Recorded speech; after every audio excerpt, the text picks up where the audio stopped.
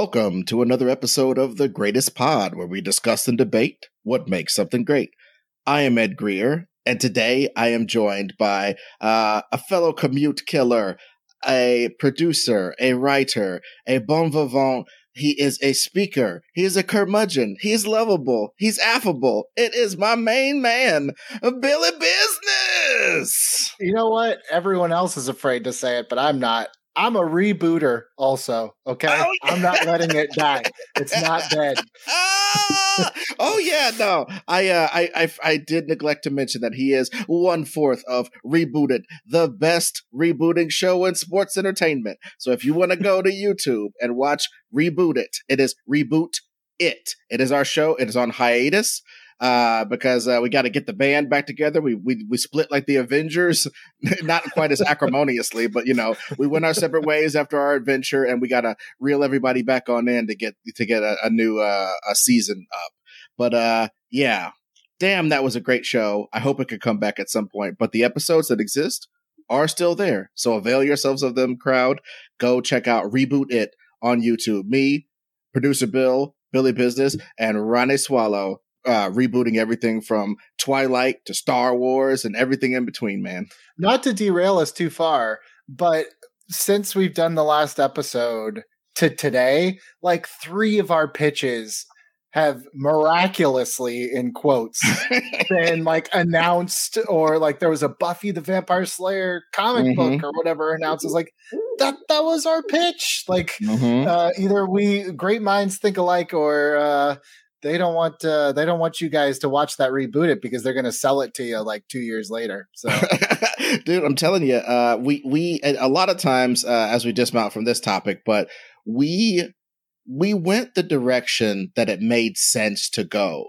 And we made artistic decisions that made sense. Like when I fucking called that the dude who directed Godzilla and stuff should direct Face Off, and it turned out that he was in direct talks to redo Face Off. It's like, oh my God! It's like sometimes it's like you're seeing how things actually should be, So that's they are, not as they are, because as we have seen in the entertainment landscape, sometimes there are just some big swings and misses. What can you do? Absolutely. And speaking of which, I think it's a good time to talk about what we came here to talk about. You clicked on the podcast. You know that we're going to be talking about, it's going to be, I think I might call it rooting for DC. And I kind of came up with this idea because I was thinking, are there certain properties that you root for like a sports team? Like for me, I root for Moon Knight like a sports team. As far as individual properties, I root for Moon Knight like a sports team. I root for Spider-Man like a sports team. If his movies were made by goddamn Universal, I'd be down with it. He'd be having multiverse adventures with fucking Marty McFly or something. Like one of them. I've seen by the way, the dream cast of like if Spider-Man was made in the 80s. It's like, yeah, Michael J. Fox. I don't know who else would have played Spider-Man. Right. He should Absolutely. Play him now, but I digress. No, so basically, rooting for DC, we have had. I just want to briefly chart the history of DC in major media. We're going to start with Superman 1. Superman 1 made the superhero movie exist, and for a very long time, for a lot of people, still, it's the greatest of the superhero movies. So to have DC be now almost trying to reclaim they're part of the marketplace because Disney has come through like a tyrannosaur and torn up everything. As a person who's always liked Batman, how are you perceiving that? And you also work in the media. Yeah, it's the thing is, I was thinking like when I was a kid, on Fox Kids, you watched X-Men and Spider-Man and Batman. And I don't know, maybe it was just where I grew up or who I grew up with, but like there was never a DC Marvel war. You just watched X-Men at 4 and then at 4:30 it was Batman, like you just kind of went through it and you liked everything. So like, I don't really have like a dog in the fight of DC versus Marvel. The problem with DC is that now when you go to a Marvel movie, you walk in and you already love it. They have 2 hours to talk you out of loving that movie. With DC, You walk into that movie, and I say the general population, and you already have a laundry list of things you hate, and they have 2 hours to convince you that it doesn't completely suck. And I think that like, I guess like, because first and foremost, I was more of a DC reader. It wasn't like a rivalry. I just happened to like a lot of the DC stuff. So I never want to see DC fail. I'm rooting for them. I didn't think they would ever be underdogs, but that's exactly what they are now. Like, you go into a DC movie and you've already got your like, I don't know. Whereas you go into a Marvel can swing and miss and shit the bed, and you still are counting down the milliseconds to the next one. Whereas DC does, like, it's just a fact they don't have that luxury. Well, it seems like I liken it to like as a comedian, there are crowds who are just like, you come out and you're just like, hey everybody, look at that thing, and they're like ha ha ha, and then you kind of say another thing and they're like ha ha ha, and their ha ha ha's are lasting the entire time between you saying stuff because they are primed and ready and they're ready to get on a wave. And once they're on board with you, they're going with you. And there are other crowds where it's like, you tell a great ass joke and they laugh really hard and then they clam up and wait for the next one. Like, prove it again, buddy. Prove it again. Do it again. You're only as good as your last one, you piece of shit. And that's how I feel like the American populace, like you said, have turned towards DC movies. We're just, do it again. Do it again. Aquaman comes out, makes $1 billion. Do it again. Do it again. And even that, it's like, well, they got lucky once. It's like, you didn't get lucky with $1 billion. You Right. did something that perhaps it's the, the unvocal mind or majority liked. But it's just like, I was just thinking this, like, look, if I was a working filmmaker today, I personally would much rather go to DC, because even though their strategy is throw shit at the wall and see what sticks, isn't that kind of what art is anyway? Like, I would much rather go make whatever the hell movie I wanted to make with, Rubber Band Man or whoever, like, who cares who it is, as opposed to like, I will be making the next Marvel movie, because there's so much expectation of what that movie already is. Whereas DC, they'll put out Shazam and Joker in the same calendar year. There is clearly no strategy. And I don't mean that as an insult. I mean that as like, that's kind of cool to me. Well, it's funny how it's like they're counter programming themselves. Like, right. You know what I mean? That's just kind of an interesting way to go. And like you said, dude, if I was working, I'd be like, if they told me that I had carte blanche to do a Vixen live action thing, and I was going to get like a big time black actress was already signed on, and she's going to be the Gal Gadot of Vixen, and I can just do what the fuck ever I want. I have from Black Panther to goddamn Metropolis, which whatever I want to do. Metropolis meaning the old German movie with the robots in the future. That type, not Metropolis. I understand it'd be confusing given what we're talking about. But you know what I'm saying? It's something. Know your audience, you know. Know your audience. Yeah, okay. Fuck it. It could be 2001 or it could be Black Panther, but the character's Vixen and it's in your hands. I would love to be in that position. That would be a great position to be in, rather than, hey man, so we got 4 movies set up based off your movie. So your movie has to hit these 4 marks. Go write a script based on these 4 marks that it has to hit that we've already predetermined.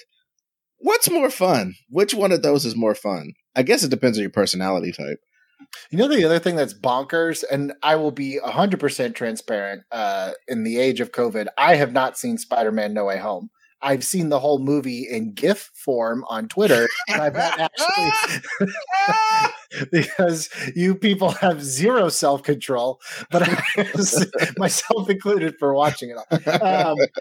But I think it's crazy too that Marvel has gotten to the point where even old failures that it is inherited, not even made itself, inherited, are celebrated. Like, I'm sorry. If it was 2016, we would not be talking about Andrew Garfield's Spider-Man the way that we are talking about Andrew Garfield's Spider-Man in the year of our Lord 2022. So, like, it is insane to me that Marvel now, like, in my opinion, asterisk, like Amazing Spider-Man 2 is on the exact same level as like Ryan Reynolds' Green Lantern. And should Ryan Reynolds' Green Lantern show up in the middle of a DC movie, I just don't think people would be like, yes, Green Lantern 2, the hashtag. Like, it's not happening. It's so bizarre to me to see, like, and that's not a knock on Andrew Garfield. I think he's a fine actor, but I just think it's so bizarre that we're now just like, we are so entrenched in Marvel that it's like even old failures are now like new wins. And again, not turning this into DC versus Marvel, but it's just like, it's bonkers to me that like DC is so far behind that. And I don't want it to be, but I don't think that they could do that right now, at least, you know? I think it's I think both companies are trying to definitely weaponize our nostalgia even more so than they already are. You know what I mean? By that I mean, it seems like, I mean, there are people who are wistful for the prequels now because enough time has gone past, and people saw those when their heads were still soft. Frankly, there are kids who were like, "What? We're talking about they were 5 then, they're 10, 12 now." That's a hell of a difference. Or they're 12 now, they're 18 now. They're 12 then, they're 18 now. Who saw 99 2002, so they're like 20 years older. Well, yeah, I mean, now, from the original one, I'm talking about even from the Garfield ones. We're talking about nostalgia. When was the last Garfield one? Like 2014 or something? Not even that. The last Garfield one. It was 2014. Amazing Spider-Man 2 was 2014. Yeah. Okay. That's what I'm saying. Like 2016, we are not having these like bring Garfield back for 3 discussions. So no, not at all. You know, I just feel like, I don't know, we've given Marvel such leeway. And again, I'm not saying like this is not a crap on Marvel. Like, I like those movies. I watch them as I can and enjoy them. I just think like DC, you know, they're Marvel, when Marvel came out with this MCU and it was this connected storyline and all this other stuff, I feel like the cart got a little before the horse because people were like, well, this is how it is in the comics. Everything directly relates to each other. And when a new Marvel movie comes out, go look at my Twitter feed. All I said was, I really enjoyed Eternals, and I liked that it didn't feel like it had to bend over backwards for every Marvel thing. And some people were very upset because it's like, well, it didn't connect to this part of Marvel and this part of Marvel. And I almost want to be like, I don't want to gatekeep, but I do want to say like, well, as someone who for a very long time was like a weekly comic book reader, even the stuff that's like in the same Marvel or same DC universe, it contradicts each other a lot more than those Marvel movies do. Like almost no Marvel comic books play as nice as the MCU. I kind of feel like DC, the way that they're running, especially, you know, with like Peacemaker coming out in the Suicide Squad, where it's like, sure, I guess you could squint and it kind of fits in with Zack Snyder's Batman if you want it to, or it doesn't if you don't want it to. I kind of feel like that's how comic books really are. Like, there's stuff that happens in Spider-Man or Avengers that's like, sure, that kind of takes place at the same time with the same characters, but also kind of not, you know? Or it's the dual-sided nature of this business. You got to keep it the same, but make it seem like there's change. You gotta have it be connected, but have the characters be able to go off in their own directions if you need them to. So that's kind of been a so-called struggle from the beginning. Or as most comic book readers, like you said, most comic book readers just deal with it. Like the fact that they're just now catching up to, we can have this universe version of this guy and that universe version of that guy, and people won't get them mixed up because they're just too different. And we announce that they're from different universes. Dude, people are finally up on that, but like DC's been up on that forever, and they're doing it like as part of their major strategy. It's just like, yeah, man, we might do the Blue Beetle of Earth 57 and do the Shazam of Earth 22 and do Batman's from 57 different universes. You know, we'll whip anything out. Oh, and a Joker from a whole nother universe.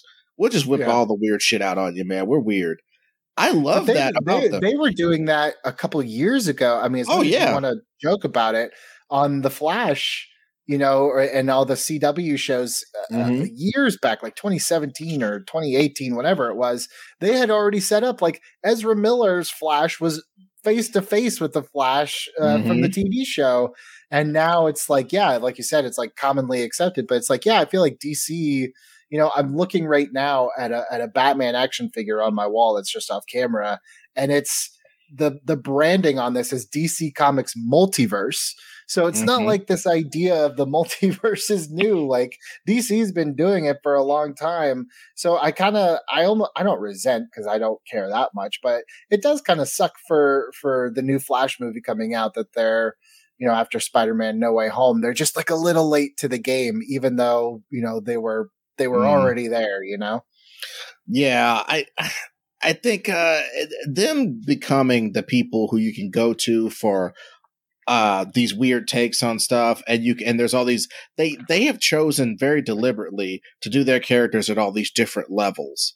Like, okay, if you have $52 an episode, what kind of show would you do with these characters? This type of show. All right, if you had $1 billion and you had to make a movie, what would you do with this guy? Aquaman, and so on and so forth. They have decided to just, and Marvel, it seems like, I was talking to one of my friends about how Marvel, even with Marvel's disparate, their diaspora, to borrow a highfalutin word for this low art, their diaspora of shit that they're doing is getting mixed up, like you were saying, in regards to like, is the Kingpin from a Disney Plus show the same as a Kingpin from a Netflix show? Not really. Not in terms of what he can do, and it becomes like Disney being the bosses of that universe. There's only so far anybody will ever go in any one of those products. That's just a fact of life. In DC, Warner Brothers do any damn thing. Warner Brothers would probably do Identity Crisis, where like guy assaults a lady and then murders her, and then Batman and the Justice League have to resolve it. And it's like a high level superhero murder. It's called Identity Crisis. It's written by like a crime author. This guy writes Ben Affleck reprises his Gone Girl character as Batman. Dude, exactly. DC will Gone Batgirl. Yeah. Well, I mean, okay, so you mentioned the Kingpin for Marvel, and again, I wasn't trying to make this Marvel DC. I'm still not. But I do think that, like if we are doing the Pepsi challenge against Marvel and DC, I think one thing that does kind of hurt my personal enjoyment of Marvel, and I catch myself doing this and I don't want to, but it's just like, yeah, I'm thinking about, if I'm watching this, my mind isn't always thinking about what the story is telling me, what emotion is trying to get out of me, because in my head, I'm trying to put puzzle pieces together in terms of like, okay, so if Loki is here and this timeline's here, that means on the prime timeline, Avengers Endgame is here, but then this character, as opposed to just like letting the story talk to me, which is why I think I loved Eternal so much, because they were just like, yeah, whatever.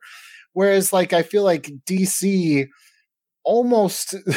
they almost take their handicap of trying to build the multiverse. It just didn't really work out very well for them. But it allows me to invest in each story specifically, because I know like, well, this probably doesn't tie into anything because they're not organized enough to do that. But like something like, Shazam was one that I really enjoyed, where sure, there were some nods to other stuff, but it wasn't like I was waiting for pieces of a bigger puzzle. I was just focused on that one story. And as long as DC is kind of like not really adhering to any sort of like true continuity, like I don't feel like you're going to be distracted, because I feel like we've all, to a certain extent, and I'm a Star Wars guy, I get distracted by lore like nobody's business. And I feel like DC is just not quite there, and it works to their advantage in some ways.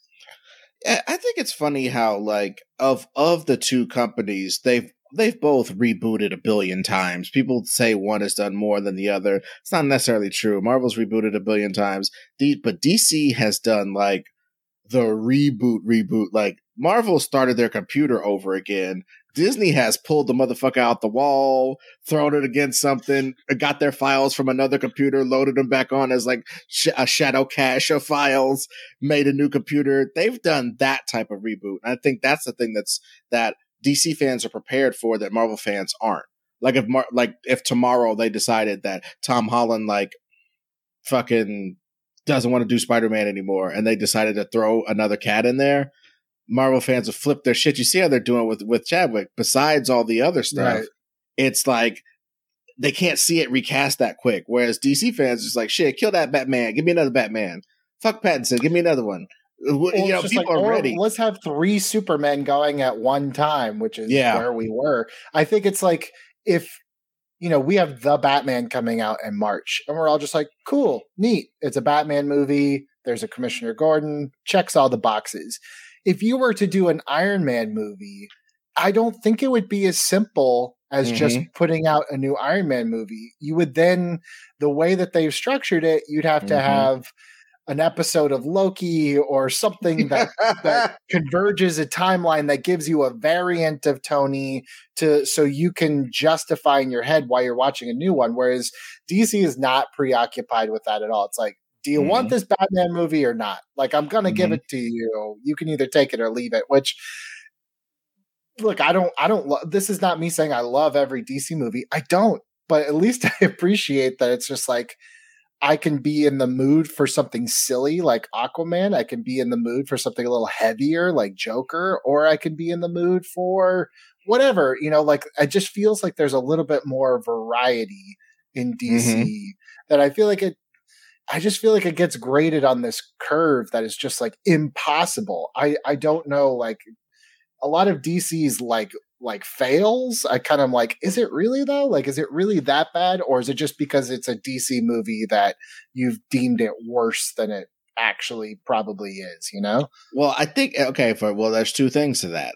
And speaking in a sports metaphor way, I think people are always 2-3 years behind their assessment of a sports team. Like people being like, well, Cleveland sucks. Well, like Cleveland probably made the playoffs the year that you said Cleveland sucks because you haven't thought about Cleveland as a football team in 15 fucking years. So you don't know what the fuck you're talking about. So shut the fuck up. You know what I mean? I think people are like that with DC movies, and just like sports, I don't give a fuck what the Dallas Cowboys are doing because Dallas Cowboy fans suck ass. And I say that as a Lakers fan. Lakers fans suck ass too. I have no fellow Laker fans I could talk to because they suck ass, and half of them don't watch the game. Half of them can go to the game and they look at their phones instead of the fucking game. So I can't talk to nobody about my goddamn Lakers, my actual love of them, because the other fans suck ass. So I'm just saying there's some suck ass DC fans out there, man, who have made intellectual congress about the movies, not even on a fail pass basics, just as a basic cultural commentary on the movies. They've made it almost impossible from this weird, lusty, it's the dark side of letting a filmmaker with a super following do whatever they want to your products.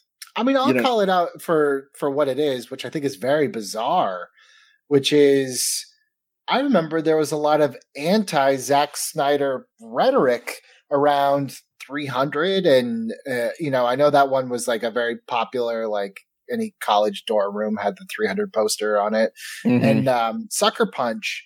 And then it seemed like overnight, things kind of changed with the DC thing. And I think unfortunately,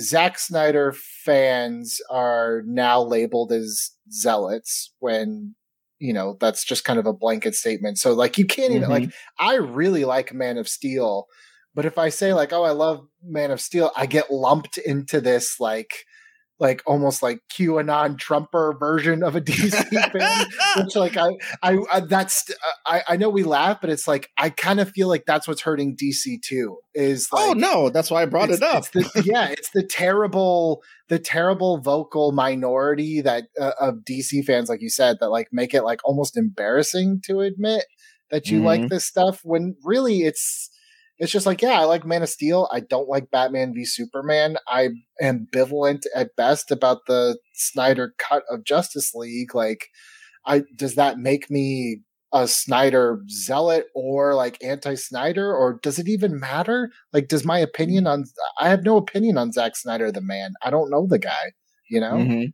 Well, I mean, and that's another thing. I think like there is this, I think we might be part of a separate tribe altogether that looks at the actual work instead of around the shit, because empirically, out of all that shit we just talked about, Man of Steel is the best product out of all of those things you just said, the things that he directed for DC. Man of Steel is the best of those products, period. And if you're mad that he breaks Zod's neck or something, you're going to be mad about that. Me personally, the very first time I saw it, I kind of got wrapped up in it being the first time that I'd seen Superman be actually super since maybe the first time I'd ever seen Superman. Like that whole how he took off and fucked the ground up sometimes and shit, you know what I mean? Like, and like little baby rocks would lift up because of the gravitational shit that he's doing to fly. You know, like around his feet, like little dust, the little shit would start to rise a little bit right before he would fly. And almost anticipation of this angelic act. Get the fuck out of here. That's awesome. Ooh, I get the feelies thinking about it right now. It's super sick. And him just bust through mountains and that whole sequence where he's discovering that he can really fly. Oh, and it's great. Yeah. And it's so sick. Sonic booms and shit. Come on, man. He's rupturing clouds. You know, that whole jazz. Great. Oh. The score is like at the very end, you know, when it goes into the credits, like I get chill. I still have that like on my workout playlist because I think it's like, well, I may be fat now, but if I listen to this song and run, you know, no, I look in even Man of Steel, which I loved it when I saw it, and I saw it like 5 times in the theaters. There were still parts of Man of Steel I was like, don't like that. But, you know, like as a whole, I was like, I think it hits the core of what I wanted. But, you know, it's this all or nothing kind of thing. And Marvel gets that too. I think Marvel gets this thing where it's just like, you know, if you don't like an aspect of a movie, it's just like, well, why are you such I guess you're fun at parties. It's like, okay, well, I liked the movie. I didn't like that part or that aspect, but sure. We've just lost all nuance, but it seems like DC is just like, I'm afraid sometimes to like, you know, if I watch a new DC thing, I'm afraid to even like tweet about it because I'll either get ripped apart for not liking it or I will get ripped apart for saying I did like it. Like, I feel like DC, there's just no safe space to talk about them. Well, I mean, I think DC, I think, as I stated earlier, a good thing about DC and a bad thing about DC is DC can go places physically with their characters, stakes wise with their characters in a way that Marvel can't approximate. Like, obviously, Batman's not going to die on a rooftop beaten to death with a crowbar anytime soon in a DC movie. But up to that, yeah, they'll do that. They'll have Robin get beat up. They'll have Barbara get shot. They'll have bad shit happen that you won't really see in Marvel fare. And they'll have storylines made up of certain types of crimes that you don't really see in Marvel stuff. But that doesn't make it mature. The quality of the story makes it mature. So I think they're in this really good space to where if they kind of go the places Marvel can't go, and they also make it mature as in an intelligent story, not just gory and messed up, I think they'll have a really great way to capture those people who are just like Hawkeye shooting a bunch of people with bloodless arrows. You know, there's a lot of people who are kind of dissatisfied with that on some level. Maybe I reveal myself to be one of those. There's a couple people who are dissatisfied with this sort of Disney action, and they want to see Batman destroy somebody's jaw to where they'll never talk again or whatever, or they twist some guy up in a pretzel. They want to see a graduated 7 with Batman, which just seems to be what the Batman is, even as a PG-13 product. Yeah, I mean, I think with Batman specifically, I think, you know, the way that we treat Batman is the way that he's depicted on screen is very cyclical. I think we decide what Batman is, we push it to its limit, and then eventually we grow tired and kind of reboot it again to a different point. I personally was kind of hoping by the time we got to this new one coming out that maybe we would, you know, pump the brakes a little bit with trying to make it so dark and so gritty. But we're not there yet. We'll get back there. I think for me, the sweet spot of Batman, you know, I have such hardcore love for those Keaton movies and those first 4. But I actually think the sweet spot of like a little bit of gritty and seriousness, but also retaining some of the goofiness of just what comic books are, was Batman Begins. I was like, this is great. Like, we haven't fully gone away from like some of the ridiculousness of like, like the gas coming out and the water vapor, all these weird comic book like foils and plots, but also like, oh, cool, like they're taking Batman seriously, but it's not too far gone, because I think the darker and more serious you make Batman, kind of the dumber the concept gets to me. So I kind of hope that eventually we come back around, but it's just like, yeah, at least on a long enough timeline, I can, on any given night, as soon as we end this podcast, I could go choose what flavor of Batman movie I want to go watch, because I have everything from the 66 movie all the way up to Batman v Superman, and I can choose. Whereas, not even Marvel, but even like Star Wars, it's taken 50 years, 40 years to get to a point where it's just like, oh, you can have like the Mandalorian, you can have this, you can have that. And Marvel's not quite there yet by their own choice. I think Marvel is very much like, this is what it is, and that's why we have continued success. They're not wrong. I just like a little bit of variety, Yeah, and to be fair, they have a variety within what they do. It's just, you can see where the bumpers are. It's like, like and when you bowl with little kids and they fill those gutters up with those inflatable things so the ball just bounces back and forth. That's what Disney's put those on there.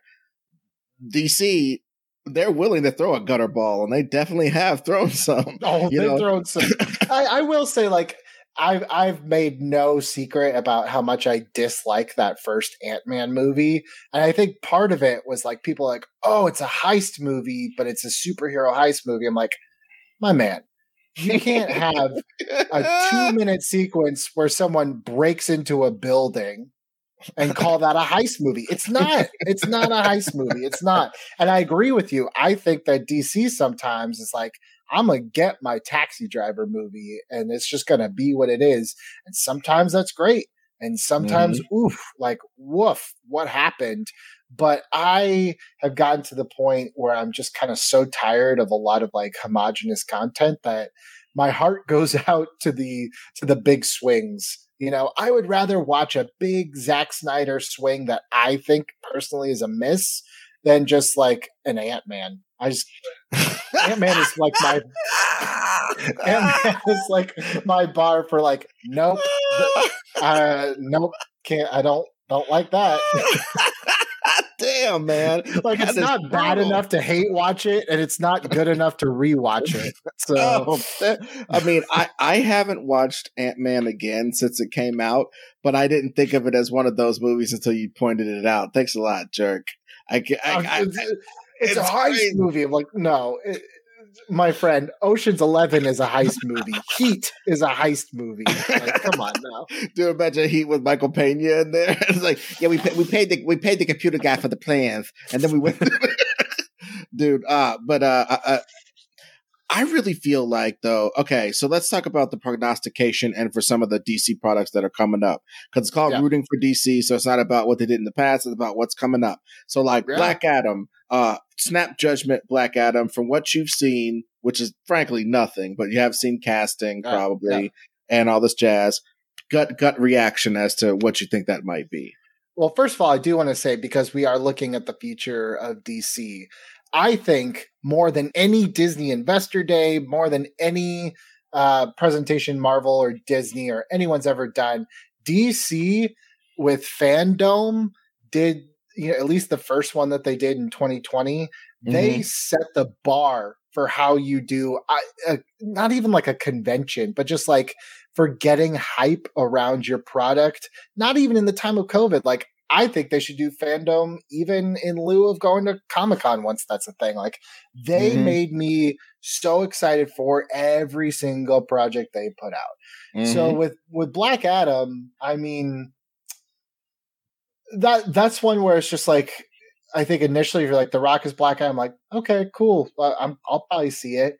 But then once they showed some of the concept artwork and we're really getting back to like this really like these deep characters with like Dr. Fate and, great casting with Pierce Brosnan. Like, I think this one has the potential not only to be like just a crowd pleaser, but it's just like, I also just, the more I hear him talk about it, the more I'm just like, man, The Rock, like, this isn't just like Skyscraper for him, or Jungle Cruise. Like, I'm gonna cash that check. Like, he's like living and breathing this Black Adam thing, and his enthusiasm is starting to kind of like be infectious, you know? Well, and I really, I love the casting on Hawkman. They got Aldous Hodge to be basically Hawkman, so Hawkman and The Rock, and they're going to be like probably reincarnations of dudes who have been fighting since the ancient days of Kandak, and Kandak is a city near like Egypt and the valley of whatever the hell, blah, blah. So it's like this whole conflict that could be happening in ancient Egypt land, cast correctly with different, these different people that we've seen before in the roles.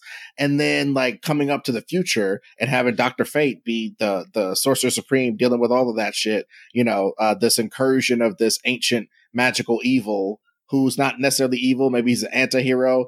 That level of like character shit, that Black Adam possesses, because he's a bad guy from a certain point of view. You know what I mean? Yes. No, and I think, I know how much The Rock says that he wants Black Adam to fight Superman, and if there's one person who can pull strings to make that happen, I believe it's Dwayne Johnson. So I definitely think like this one's going to be one of their. I think this will be in line with like their. I know it would be easy to say Thor, but I'm thinking more like this could potentially be an Iron Man level, like going from who is that Black Adam, who's that, to being like my mom knows who Black Adam is by the end of the year. Yeah, and that's the best thing you could say about it. So, all right, moving on to the Flash movie. Okay, after Ezra Miller chokeslammed that lady, how did he run away from that story? Like, how did that happen? They got away from that story quick as a motherfucker, boy. Not even that. It was just like before I could even really read or see what happened, like it was already starting to get swept up, real fast. They must have hired the real Flash to go through and run through and delete things. Dude, they made the real Flash. They took a what's his name? The dude who can get little, the Atom. The Atom made the Flash get really small and go into all the computers as an electric beam of light and delete all the files from all the computers ever. Oh man, I can't wait to see Atom's heist movie. I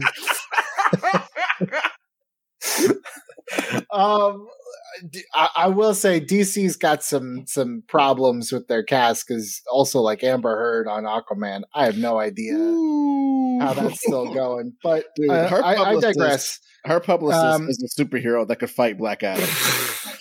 Short memories, man. Short memories, I guess, or they're banking on it.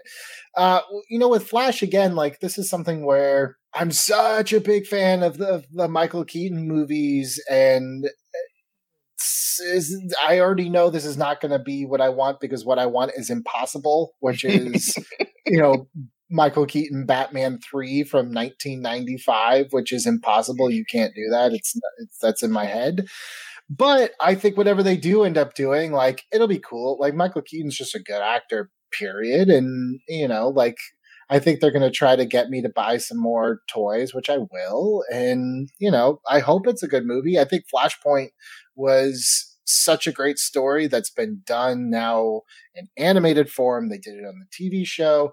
My only hope is that I hope they find a new twist to it. I'm not saying you have to like completely abandon everything, but I hope there is something new that keeps me like on my toes a little bit. That's all I would say for that is like, again, I have not seen No Way Home. I'm not going to judge No Way Home at all. This is not a knock on No Way Home or a subtweet. All I'm saying is I just hope that Flash doesn't think that you got me in the door with Michael Keaton as Batman and that's all we had to do. Like, no, you got to do a little bit more than that, Well, and I, for one, hope that this will be my last thing on that before we move on to another couple things. I think I want him to be Thomas Wayne, and for him to he'll be your Batman you remember, but tainted in that fucked up way that he's Thomas Wayne and he's part of the Flashpoint thing. If they do that, I think we're cooking with gas because I think that Michael Keaton can act the fuck out of the Thomas Wayne Batman of Earth 857 or whatever the fuck. That, I mean, that's a beautiful. If they do that for sure, I'm down. If they kind of have it be like an older version of the one that we had, and his Selina is dead or something like that, and they kind of soft pedal it, I won't like that as much. The only thing that makes me think that there's something more to this is, I don't know why this made the news rounds the last couple weeks, as if we didn't know this for 15 years. But, you know, Michael Keaton saying, like, I had many meetings about Batman Forever, and I just creatively disagreed, and I had to walk away from it because I just couldn't do it. So the fact that he would come back to Batman now makes me think that there's something creatively within this story that he feels he can sink his teeth into, which makes me think, like, it can't just be as cut and dry as we think, you know? Yeah, I will. You know, I'm rooting for that on all levels. Make me surprised that it's not Thomas Wayne. It's a conglomeration of those, like Marvel does. You know, he's sort of an evil Batman that uses guns, but Selina's his partner, and she uses guns too. And oh, by the way, Michelle Pfeiffer's in this one. You know what I mean? Like that sort of thing. So okay, so that's what we have to say about that. The other things coming out from DC, obviously, Aquaman 2. And his, I gotta say, man, I hate to be, I'm not one of those. If you want to go on the internet, on YouTube, and find black guys that hate black guys, you will find them. In the nerd sphere, you will find them. You will find them being like, well, you gotta change up all my characters. Why Batman black? That's whack. And you know what I mean? They're like got their Poochie clothes on, and they're just pointing at the camera, you know, and they're just really self-hating and shitty. So I'm not trying to come off like one of those, but I fucking hate Black Manta, dude. I fucking hate Black Manta. They did such a horrible job selling me on him. I can't stand it, man. I love Abdul Mateen. I love brothers going into the ocean. I like the whole thing about him being like, basically his dad was a disgraced Navy diver or something like that, who had probably got shit on in the Navy. So he just used his skills in piracy and shit and passed the tradition down to his son. Oh, that's beautiful. That's awesome stuff. That's great. But they just suck. They just suck, and they get beat up, and they put a big bulbous thing on the head, and they shoot laser beams, and that whole character sucks forever. I hate that character. So, like, I don't know what the fuck Aquaman 2 is going to be about besides political unrest and then stupid Black Manta coming back to shoot eye beams at everybody and be mad. I don't like Aquaman. I didn't like the other one. I thought it was a rollicking adventure. I thought it was a great rendition of Romancing the Stone as an Aquaman movie. I don't get this. I don't get all of this.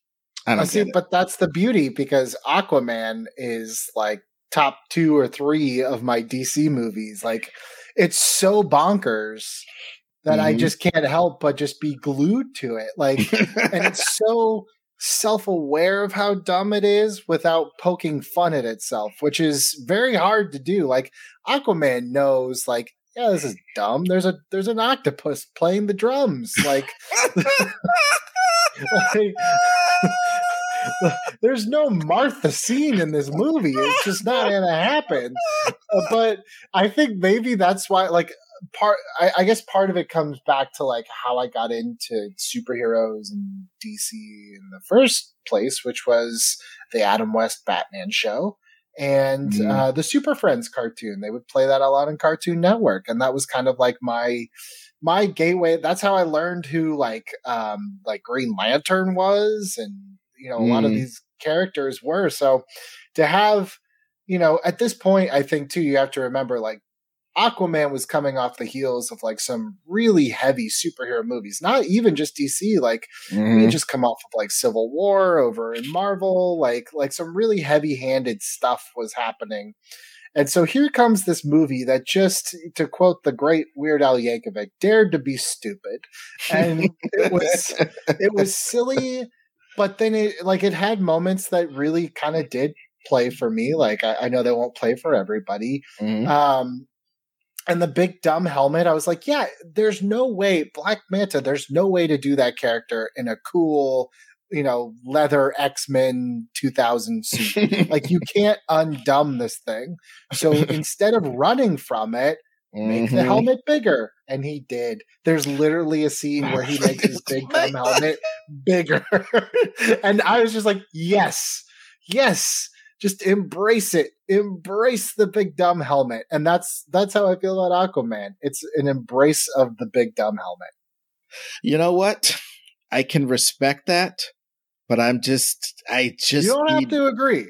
I need more from my black semen. That's all I'm saying. That's all I'm saying. Very low expectations for my black semen. So just grateful to have it. That's all. Dude, so basically, the Aquaman to me, like you said, Aquaman doesn't hit for me, I think, because he's so Hellboy-esque in that he's got this certain set of powers that he never gets hurt. He never gets close to being killed. He's just sort of, if he can fall from 50,000 feet, he can swim through anything. He's just super because he's great because he's Aquaman, and on land he can get thrown out of windows and stuff. It's just like, he's as tough as he needs to be for any situation, much in the same way that Superman or anybody is, which is great. That's a great power level for Aquaman. I love to see him leveled up to this guy who just, there's no consequences for anything that ever happens to him ever. That's great, but it's not compelling to me. You know what I mean? I have no argument against what you're saying, other than just it's when the perfect example of Aquaman is like when I eat a dessert, my wife is like, "This is too sweet," and I'm just like, "There's no such thing. It's dessert." I agree that you've gotten to my heart through my stomach. That is the perfect way to explain it to me. You're absolutely right. So basically, okay, yeah, this steak is too savory. So basically, all right, looking at the DC products that are out now, the big one that I want to talk about with you about, because you've seen all the episodes, you probably jumped on them just like I did, but this damn Peacemaker, it's like it's doing both of the things that I think that we enjoy. With you, you like some of the whimsical stuff and some of the just go with it jazz. I like ultra violence, but I don't want the ultra violence to be too heavy. Boom. This show is made for us. Ultra violent, but not heavy. Funny. Do you know what this reminds me of? I just had a conversation with Jeffrey Baldinger about this. Cobra Kai is so watchable and has this sort of unlikable, barely aware of how uncool he is hero working through his problems while listening to hair metal. And it's like, yeah, that's a genre now, dude, because I officially love Cobra Kai and I love this. I love this, man. Which is funny because, The Suicide Squad that came out this summer was a movie that a lot of people I think just immediately loved because James Gunn was a part of it. And we're not talking Slither James Gunn. We're talking Guardians of the Galaxy James. This was like the Monday Night Wars of wrestling. This was Hulk Hogan walked out of WWF and showed up in WCW. Now we got one of theirs on our team making stuff. And I fully was like, well, if James Gunn's doing it, I already love it. And then I watched it. And it just didn't hit for me. I didn't like the Suicide Squad movie that came out this summer. I thought it was okay. Okay, well, let's talk about that. Let's talk about that real quickly. Let's talk about that real quickly. Sure. Because I was in that tribe too. Like the scene where they're shooting up all those people and then they're supposed to be funny afterwards. I was like, I don't like this. I don't know that I like this. I don't know that was so far to go. Some of their gags are so far to go for a gag. Some of the choreography between all the shit. I didn't like how Homeboy could just make a bunch of guns. I mean, sometimes it was cool and then sometimes it wasn't. I was finding myself thinking it was cool one moment and thinking it was not cool another moment. It was just so up and down and kind of uneven in its James Gunnness. It just didn't work for me, so that's why I wasn't really looking that forward to Peacemaker. So same, yeah. When it 3 hours passed and I watched all of them, that surprised the fuck out of me. I always say that Liar Liar is like Jim Carrey at his Jim Carreyest. If you can, if you can stomach it, that is Jim Carrey at his Carreyest. And I felt like the Suicide Squad was James Gunn at his gunniest. Like when I watched it, I was like, I can feel like you trying to get some of the same reactions out of me from like Polka Dot Man as you did like over here, like in Guardians of the Galaxy. Like I just kind of anticipated some of those James Gunn beats, and I think I didn't let them manipulate me. And I don't mean that in a bad way, because all film is emotional manipulation. And I just felt it was like some of this is just like weird because it's weird. Like the first like act and a half was like, I don't even know what's happening. This is just like a bunch of just weird, bizarre things happening. And I guess it's like shocking funny, but after a while you're just like, I don't know what's happening. So I was in the same boat as you. Peacemaker drops, and I'm just like, I'll get to it. I'm not, like maybe I'll wait till it all drops. And then for whatever reason, I watched the pilot on Saturday night. And my wife was kind of doing something else, and I watched it, and she was kind of like half paying attention. Then it was over. She's like, "What'd you think?" I was like, I liked it. I don't think anything happened, or at least I don't know what happened, but I still really liked it. And then we ended up watching the other two, and now we're both like, oh man, there's only 3 out. Like I need more, like it's been a while since I feel like I've watched a show where, it didn't drain me mentally or emotionally, but it also didn't like starve me mentally or emotionally either, like watching as much as I love it, it wasn't like watching The Office for 4 hours like we usually do, Yeah, me and Ron just did an episode about comfort TV, and The Office is way up there on comfort TV, and we didn't mention it once, which is so weird. But I think we were just trying to like be different. But yeah, The Office, a lot of that mid 2000s NBC fare, pretty good stuff for just vegging the fuck. It's easy out. to just doom scroll while it's on in the background to kind of balance the light. So for Peacemaker to get my attention, I think part of it is like I don't even love every part of Peacemaker, but it is so. I think John Cena is not the greatest actor in the world, but he's insanely watchable. Like you almost can't look away watchable. Even like I had to turn the subtitles on because it's like you are talking so fast I don't know what you're saying sometimes. But he's still like insanely watchable. And James Gunn has this way of making really hateable characters somehow. Like, how is John Cena, a hateable underdog? Like it's very bizarre how he's able to twist you in those ways in a way that I felt like he didn't do for me in the Suicide Squad. Well, yeah, and in the Suicide Squad, I think I gotta say, man, this is making me appreciate Suicide Squad more than I did, frankly, because when you first watch Peacemaker, they have a little recap from what happened in Suicide Squad, and it even announces itself as last seen on Suicide Squad, like it's like a show. So it's like that. So this heel turn, or rather this face turn that John Cena is making as Peacemaker here, it's just about him, I think, discovering who he is and like. Over the course of time, he's obviously been trained to be a killer by a dude who is like an old racist, military guy. And he has gone from that to being, I don't kill specific people. I just shoot guys and stuff, to being a person who's like, oh, you just shoot guys. Well, maybe you should think about why you're shooting guys. And so as he goes through each episode, trying to get more and more enlightened, that has this just palpable, like, emotional effect on the show for me. Like, I get more and more involved in it as he gets more and more evolved as a person, or at least more self-examining. The more he examines himself, like that scene where he thinks about how he doesn't have any friends and he sucks, it's just so moving. And then they just cut it instantly, but it's so moving in the moment where he's really realizing. I actually thought one of the most powerful scenes so far, which is bizarre because you as the audience member, it's when he's about to assassinate the senator and his family, and he doesn't want to take out the kids. And then you, as the audience member, and I think even him as the character, like, that's not a human. Like, literally, Murn says, like, nope, they are butterflies, do it. Mm-hmm. And he just can't do it. And the other guy, Vigilante, shoots it.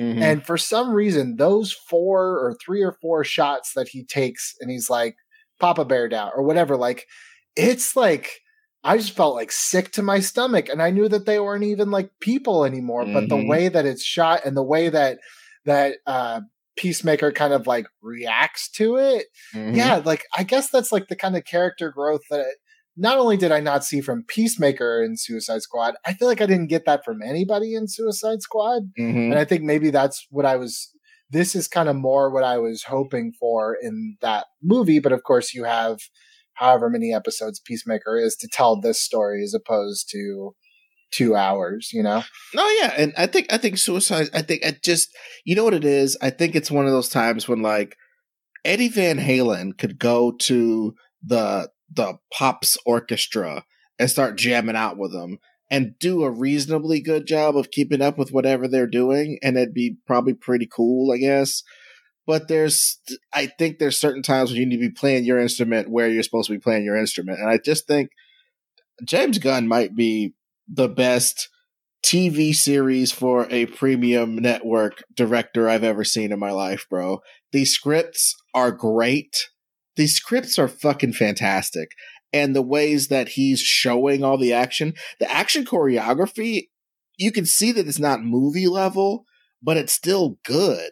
It's still really good. Like, when he's fighting that butterfly lady, that was some hardcore shit, dude. She was chokeslamming that fool naked, and stabbing him all over his body, basically, and all this kind of shit. And just that scene at the end of that second episode where he's like, he takes the whole episode to jump down a building and he keeps slamming his body against the different stuff, and he's getting tireder and tireder the whole time. There's just a lot of funny shit to that type of thing, like showing him he's trying to leave the building, but he has to grab up some of the ladies' records and steal some stuff and steal this and steal that because he's Peacemaker. He's seeing an opportunity. He's got a bunch of rat records he needs to get right now. You know what I mean? Even in the middle of a mission, little stuff like that. I think that rings more true to a character than some of the more bizarre, out of left field stuff that was in Suicide Squad, if that makes sense. No, totally. I think, like you said, like, we spent almost half of the second episode just getting out of the cliffhanger from the first episode. Like, it's got time. It's got plenty of time. And I think also, to like tie this back to the conversation we were having at the beginning, like, there never was a moment in Peacemaker where I was like, but that contradicts what I know of the DC universe. Like, it doesn't matter, like, I think this show has been afforded the luxury of just like, yeah, I know who Batmite is in this world. I don't know if this is in the same world as everything else. I implore you to not spend too much time thinking about it, which is kind of what I wish, like, I wish, like, to a certain extent in the Marvel shows, like, I love in Iron Man 2, they recast Rhodey and he's just like, yeah, I'm here, deal with it. Like, that slight breaking of the fourth wall. I kind of wish Kingpin would just been like, yeah, I'm kind of the same character from Daredevil. Don't worry about it. And then went on with the episode. Like, I love that Peacemaker can be in this DC world, but not be like handcuffed to it, Yeah, I think the best part about this whole thing is I think the characters that I keep hearing that thing, Billy. Damn it. Dude, I haven't had an ice maker in like 4 or 5 months because we just got a new fridge. I put ice in milk, dude. I put ice in everything now. Well, chill out, Bobby Drake. I'm trying to fucking do this shit here. I apologize. I didn't mean to ruin your pontificating with my Dude, it's like you're doing this for like 2 hours, and this is I don't know if you can see how many like full cubes are still in here. I'm trying to make a speech and you're shaking the maracas. Over there. The fuck? but I gotta stay hydrated. I gotta stay hydrated. Yeah, this podcast is a rough game. This is as much exercise as I get. Oh shit! Fucking Eye of the Tiger playing while you're podcasting. Okay. Oh yeah. At least I don't break a sweat in this room like I did at the other place. Dude, when we finally get back to Reboot It, we really need to fucking utilize that aspect. I know, right? Because boy, the every other way we've done Reboot It has been sweaty for you. When we were doing it live, just swamp crotch every episode. Just have to shower. It's like, oh, it's Wednesday. It's Reboot It night. I'm gonna shower at midnight, I guess. Okay, now please make your very scientific theoretical point. Oh God! Well, I mean, I think the best thing about the show is it embraces the fact that this is C tier DC universe. And they've established that these guys, this is the shittiest HQ I've ever gotten. This is the shittiest assignment and all this kind of stuff. But then we reveal that one of the characters is embedded and way deep in there and is basically Amanda Waller's contact for the whole mission. So maybe this mission is bigger than we even thought it was. And then towards the end of the third episode, we find out that, yeah, this mission is a motherfucker because there's a bunch of these alien people who have basically scrolled their way into society. And Peacemaker's going to have as many episodes as possible for, to kill all these guys or to abate this threat. You know what I mean? So it's like, I love that aspect of it, that it's a real series. It looks like it could be a real long series or a 12-issue maxi series or 6 episodes or whatever. It could be anything. They've set up the stakes for almost anything. Yeah. I mean, I thought it was interesting.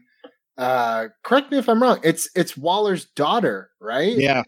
Yep. Yeah, like that's just interesting in and of itself that Waller has a daughter that's the polar opposite personality of Amanda Waller. Like that's pretty cool. But yeah, at the end of the third episode, like way at the end, like with 30 seconds left, they had like that little preview of the rest of the season. And it just seems like it's just like this big story. But in the smallest part of the DC universe, which is just really cool. Like, I'm looking forward to the journey without trying to figure out how this goes into like, oh, does this have ties like into the next Suicide Squad or the Batman? Who cares? Like, this is just what it is. And I hope that's the way it is. Like, keep the Batman that way. Keep Batgirl that way when it comes out. Like, I think Peacemaker is the perfect example of like, I think DC took the wrong lessons from Marvel, which is people only care about these Marvel movies because they all connect to each other. And I think they paid the price for taking the wrong lesson. I hope that I don't know what the streaming numbers are for Peacemaker, but I hope the lesson now is people will invest in the characters that we invest into ourselves. And it doesn't matter if it connects or not, as long as we make the characters something that people can latch on to, then we've got something going there. I kind of hope that's the takeaway. I don't know if it will be, because on the flip side, like, I think they see what happened with No Way Home, and I think we're now going to enter into the era of just like, remember this, remember that, we're bringing it back, So I hope DC doesn't try for a second time to learn the wrong lesson from a Marvel thing. Well, I mean, the last I'll say about it is the concept is rooting for DC. And I think when you put out stuff like Peacemaker, and to a lesser extent Suicide Squad, and to a way lesser, in my personal opinion, but thing like the Joker, you signal to it's like how in the Marvel Universe, we've signaled to the Celestials that we're ready for a new level of combat. And we've signaled to all of the Chitauri or wherever that we're ready to really rock and roll. So the Earth's going to be inundated. I think DC has shot up a flare to the universe that says we are the home of we're the actual house of ideas. They're not the house of ideas anymore. We're the house of ideas. We will do something about anything. We'll actually do a murder movie with Batman in it, or we'll do a ancient Egyptian historical picture with fucking Black Adam in it. You know, we'll do all this weird shit. We don't give a fuck, bro. We're crazy. Like DC comes into the party and rips its shirt off. You know what I mean? So threatening. So threatening. I will make a sword and sandal movie. You don't think I will? Exactly. And I find that to be, I'm really down with that. And I'm really kind of proud of them for embracing all the way what they do the best.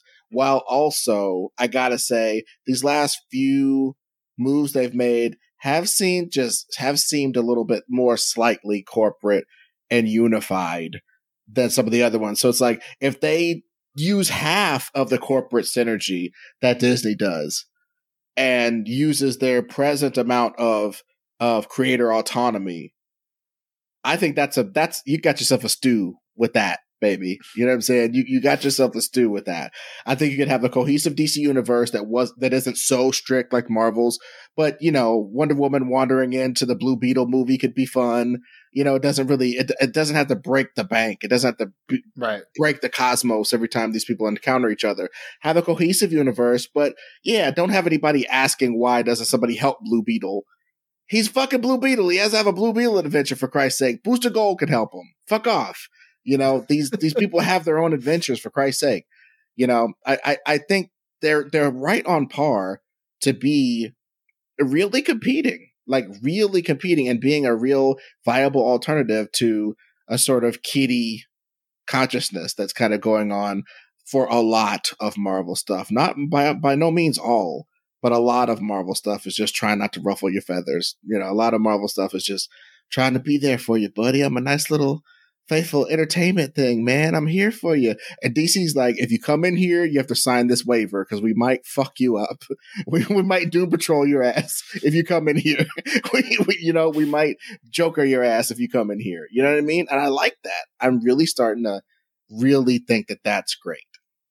I mean, I to be clear, like, of course I'm rooting for DC. I mean, look at the thing on my couch. Look at all my toys. Like, I don't understand. I guess I will never understand rooting against something. Right.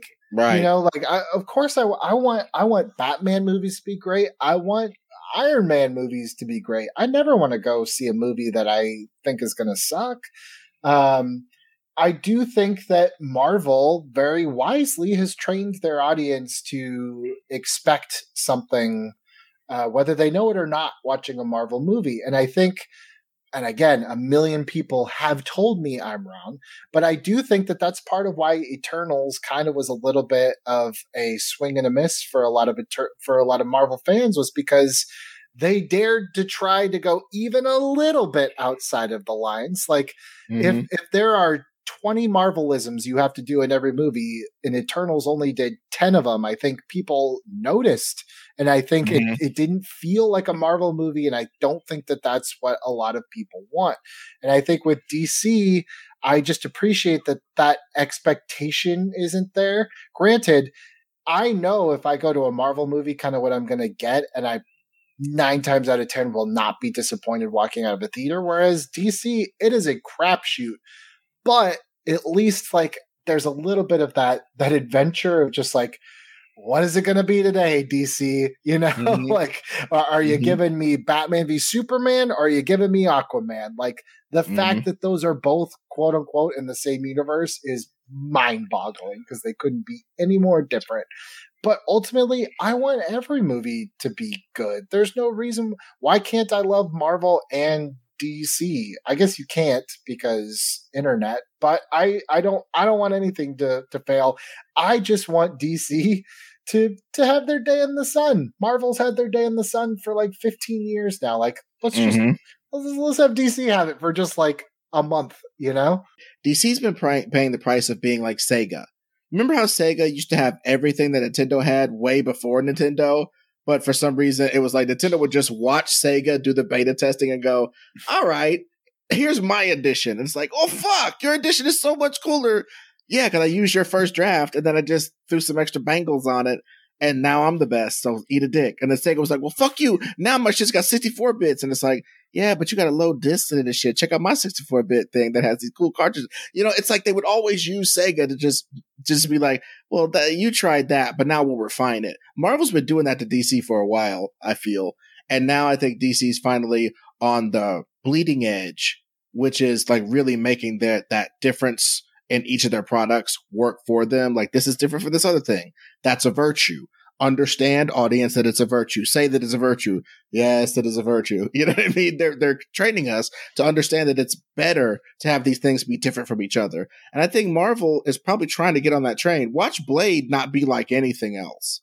Watch Multiverse of Madness not be like any other Marvel movie. Frankly, Far From Home was very unlike any. Not Far From Home. No Way Home was very unlike any other Marvel movie to me. It had a lot of Marvelisms, yeah, but I think they're creeping into that DC territory. So maybe we're going to have an arms race of, well, who could be more different, and maybe that'll be the superhero golden age that we're looking for. You know what I mean? I know you're wrapping up, but I will say, DC, if you want my unsolicited advice on where to start in terms of, maybe finding your success, look at Peacemaker as a template. Maybe HBO Max is where you carve out kind of your niche. Like, I know Disney has their Disney Plus shows but those all tie into the movies.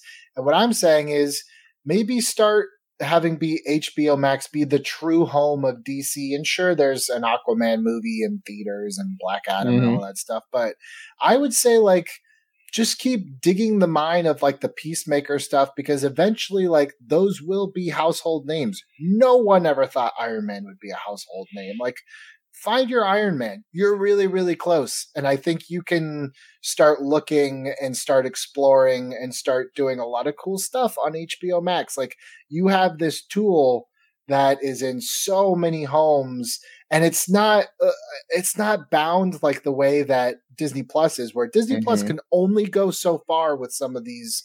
I'm curious to see Moon Knight, because it's like you can only take that so far. But with HBO, you could have anything that's super like kid friendly or ridiculous, all the way up to like very, very, very darker than any can go. So use HBO Max to your advantage. Use what you have to your advantage instead of looking over your shoulder. Run your race. Don't worry about what anyone else is doing. That's what I hope they do. Well said, Billy. So I know that you don't really do your pod anymore, and I know that we have Commute Killers coming down sometime in 2024. So, and Reboot It sometime in 2023. So, anything you want to plug, or any social media or anything like that? No, I'm just happy to be talking to you, man. Well, dude, I am really happy to be talking to you, man, and I hope that we'll do it. Let me get one more. Oh, God damn, the Maracas are back. Ricky Ricardo is in the fucking house. Babaloo. What the fuck?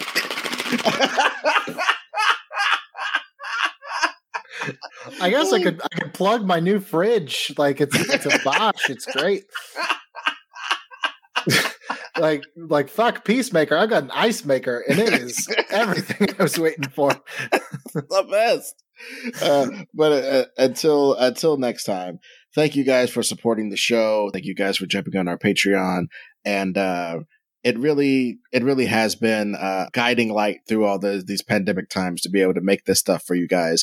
So thank you so much for listening to another peacemaking, risk-taking, heartbreaking episode of The Greatest Pod.